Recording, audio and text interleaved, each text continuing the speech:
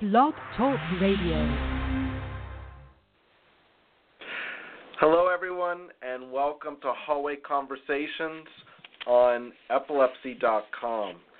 Today is Wednesday, May the 2nd, and I'm excited because, as many of you know who follow us on epilepsy.com, we had posted the great news from the recent panel that evaluated CBD pharmaceutical grade for potential FDA approval as a medication.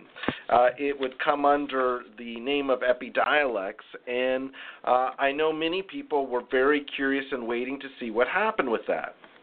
Well, today we bring back a friend to this particular podcast, Dr. Jose Cavazos.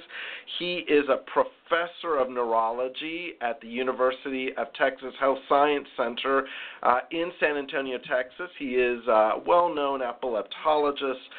He's a friend of mine, and he's going to kind of walk us through an interesting topic that we've never covered before, and that is, what's the experience of serving as an FDA panelist evaluating this drug? He was the only member of the epilepsy community, so to speak, from a science physician standpoint, who was serving on the panel. And so, Jose, I'm just delighted that you're joining us to talk about this today. Hi, Joe. Hello, everybody in the audience. I've been an epileptologist for 30 years. So let me just briefly tell you a little bit about why I was selected to this panel. I have been a clinician scientist in epilepsy all the way from preclinical animal models, understanding mechanisms, doing experiments with rats and other animals, as well as conducting clinical trials, as well as developing devices for epilepsy. So one of my current projects, for example, is the surface EMG monitor that is not just a monitor, but it alarms and recognizes generalized tonic-clonic seizures. In any case, I have been a clinician scientist that takes care of patients with epilepsy and at the same time has been involved all the way from bench science to clinical trials through all of this process. For me, this is the fourth FDA panel in regards to epilepsy that I have served. These panels are constructed by finding individuals who can review the scientific evidence based on the rules of review of the FDA. Cannabidiol is a medication that was reviewed by the FDA and assessed this past Thursday, April 19, by a panel of 13 members of the scientific and neurological community. It did include a pediatric epileptologist or pediatric epilepsy individual who had expertise as a clinician and as a clinical trialist, but I was the only person that, had worked all the way from bench to bedside. The process for this particular medication was an expedited review. So expedited review is a different kind of review from the FDA perspective. Much faster, but at the same time, it decreases the targets and the needed documentation that needs to be submitted. Nevertheless, the scientific evidence that was presented to the FDA included 3 prospective randomized placebo-controlled trials, double-blinded, in 2 of them in Lennox-Gastaut and Dravet syndrome. So the data was very strong. The level of strength of that data continues to be the same, but the entire safety, tolerability, mechanistic action, etc. The necessary documentation is considerably less. Got it. Can you give us, for those of us who've never been on that, and I think that's almost the vast majority of the audience, describe, how does it work? Is it just the 13 of you review things and then have a vote? How does it work? So we, first of all, the panel is selected. There is a group of individuals who are serving for 3-year terms, and they are, generally speaking, neurologists involved with clinical trials and who have had relatively little conflicts of interest. So one of the things, for example, that I was reviewing is if I had any conflict of interest, had I served in any advisory panel for this company, had I received any monies from this company, and in my case, I do not. Have not taken pharmaceutical money for several years for personal gain. My institution does get supported from clinical trials from different medications, but I am not directly involved with that.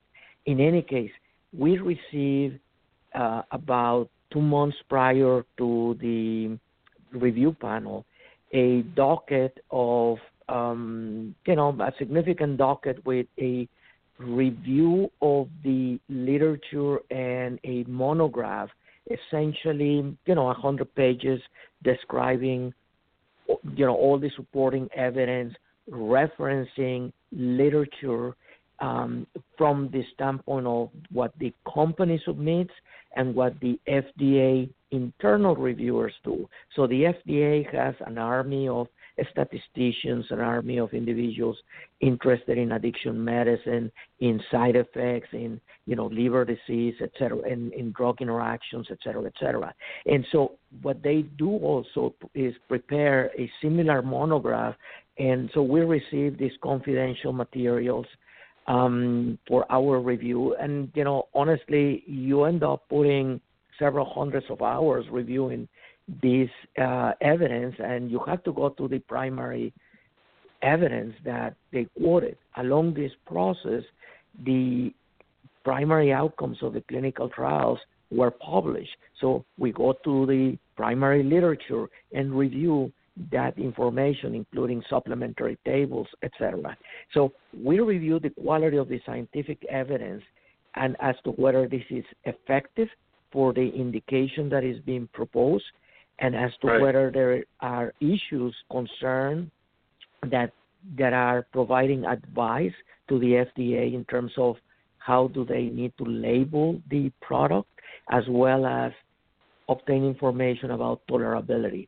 And tolerability is a significant issue with cannabidiol pharma grade, because this is a highly concentrated medication as compared to what is being sold in dispensaries in some of the states that have CBD oil available. Got it. Jose, I know that from the news, it was a unanimous positive vote in favor of approval. You said earlier you've been in almost 4 of these panels. Is that unusual, or is this the way it goes typically? Well, typically the FDA convenes a panel after having worked with a particular controversial subject, but working after several years with the company. So the FDA has been providing guidance to this company for 5 years or more in regards to how to conduct and whether they are ready to present the evidence. So generally speaking, in 3 out of the 4 panels that I have participated, it's close to unanimous or unanimous with abstentions, meaning, Right. for example, there are questions sometimes about clinical effectiveness, and there are statisticians in the group, and they say, well, this is statistically significant, but I do not know if this is clinical significant, and that individual may abstain. Now, I have been in circumstances where the vote is much closer. So I was in one particular one that was that was split, because you have to weigh again the potential benefits to the potential downsides. In this particular time, by the time that we do this evidence, we go back and forth. We ask questions, clarifications from both the FDA as well as the company. And so there is a lot of discussion. And to an extent, it's pretty much a consensus. But the fact that a consensus statement, but the fact that it's unanimous, it shows that at least it crossed the burden of effectiveness. I do believe, however, that there is a danger, like any other medication, of overhyping any medication. The numbers of seizure improvement are dramatic in some patients, but not so different than other medications, or no effect whatsoever in some individuals. Some individuals did suffer significant side effects. Got it. Jose, I guess that brings us to the question on CBD itself. How were there any surprises in your assessment of the drug's effectiveness, or for that matter, how it even works? To me, so mechanistically, one of the things that I was disappointed was the fact that there is not enough information about the potential mechanism. For example, we do know that polymorphisms of one of the potential receptors that this medication CBD works with in order to improve neuronal excitability is a G protein mediated cannabinoid receptor 55, and there are known polymorphisms. They were not examined. And why this is important? Because the clinical trials, for example, had a very high percentage of white Caucasian patients in them, with very little representation of minorities. Polymorphisms is what makes our skin different, our liver work and respond different. In the past, for example, there have been drugs that work well for hypertension, but only on African Americans, not in the rest of the population, or not as well in the population. I suspect that there are polymorphisms. Some polymorphisms is like thinking about, blue eyes, green eyes, or darker eyes, or like blonde hair and darker hair, or red hair.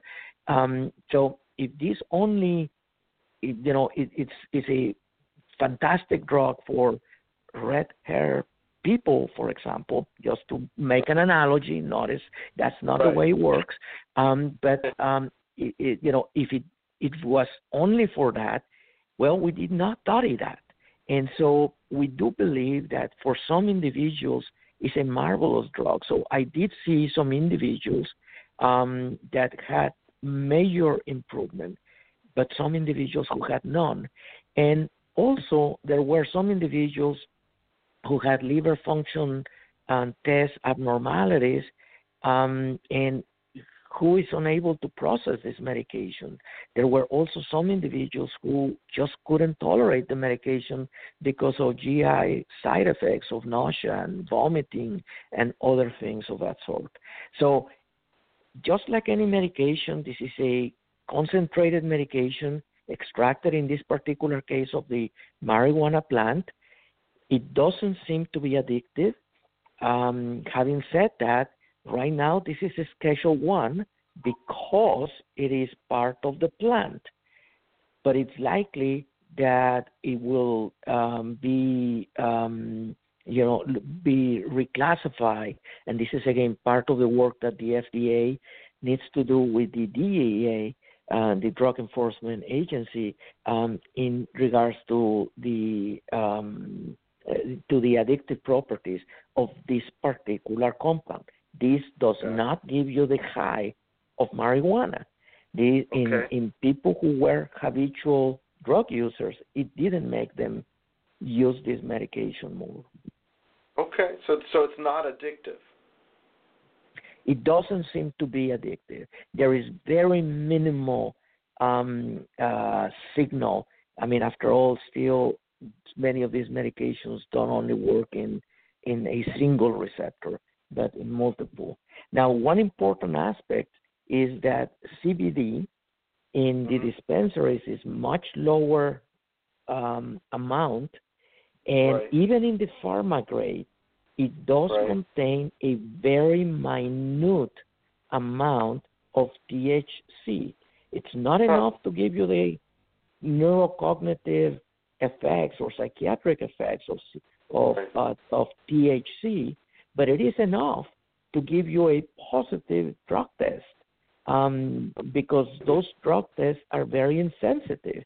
So an individual might be just taking this medication, and their marijuana, urine test, tox screen, might end up being positive. So, I mean, there are some components in the label that they need to add to make sure that the public is protected as they, engage in normal life. Let me ask you, kind of go back, because that's super helpful. What about, were there any surprises in the side effects that you saw? Not really. The surprise, there are known interactions, or back then, a few years ago, Elizabeth Thiel, who is one of the primary investigators in one of the Harvard hospitals in Boston, was that there was a clobazam drug interaction with CBD, such as that clobazam levels increase significantly, potentiating side effects of that medication. Clobazam is a medication that has been approved as an adjunctive therapy for this particular set of individuals, people with Dravet syndrome and Lennox-Gastaut syndrome. And so this is obviously a very important drug interaction that people need to know. Another circumstance is that valproate is known to increase liver function test in a subpopulation of patients with just taking that medication, particularly in pediatric patients. And in this particular study, when you look at the meta-analysis of the 3 studies, it showed that there was a significant increased probability for those people taking both clobazam and primarily valproate to have elevations of liver function tests. And as such, if you're making the other medications higher in blood levels, you are going to see also side effects from the concomitant drug interaction. So that was the only slight surprise, but that was known information since 2015 or so. Got it, Jose. We're in our last about minute or so. This to me is super fascinating. Just the process and also the other point that you have just made that I think we're just beginning to appreciate. What take-home message or what other issue do you want to make sure that the audience comes away from our talk today, that you want to make sure that they fully grasp or remember from today's conversation? The pharma-grade medication CBD is several 10 to maybe 100-fold, depending upon which brand, higher than what is in the dispensaries. It has been evaluated very strictly for these two indications, Dravet syndrome and Lennox-Gastaut. Although it may have effects in other epilepsy syndromes and conditions, it's not yet ready for general use by the community in those indications. There are ongoing clinical trials, and I will encourage you to engage into those clinical trials because the sooner we have the information, the sooner indications brought up to the entire community. Jose, that is fantastic advice. We look forward to hearing more as to the final FDA decision on this sometime in the summer. Jose, I hope in the future we can count on you to come back and talk more about other things in epilepsy as well. As always, it is always a pleasure speaking with you and speaking with your community. Thank you very much, and have a good day. You too, Jose. Appreciate it. To those of you who just joined us, we've been talking to Dr. Jose Cavazos. He is a professor of neurology at the University of Texas Health Science Center in San Antonio, Texas. He is a very distinguished epileptologist, bench to bedside in terms of basic science to clinical research work. And he has been telling us about his experiences of serving on the FDA panel that reviewed Epidiolex, and we really appreciate it. To those of you out there, we hope that you've enjoyed today's conversation, and as always, check out any part of epilepsy.com. My name is Dr. Joe Sirven. I'm editor-in-chief of epilepsy.com. Today has been May 2nd, 2018. Thanks so much for joining us, and come back and see us again here on our Hallway Conversations on epilepsy.com. Have a great one.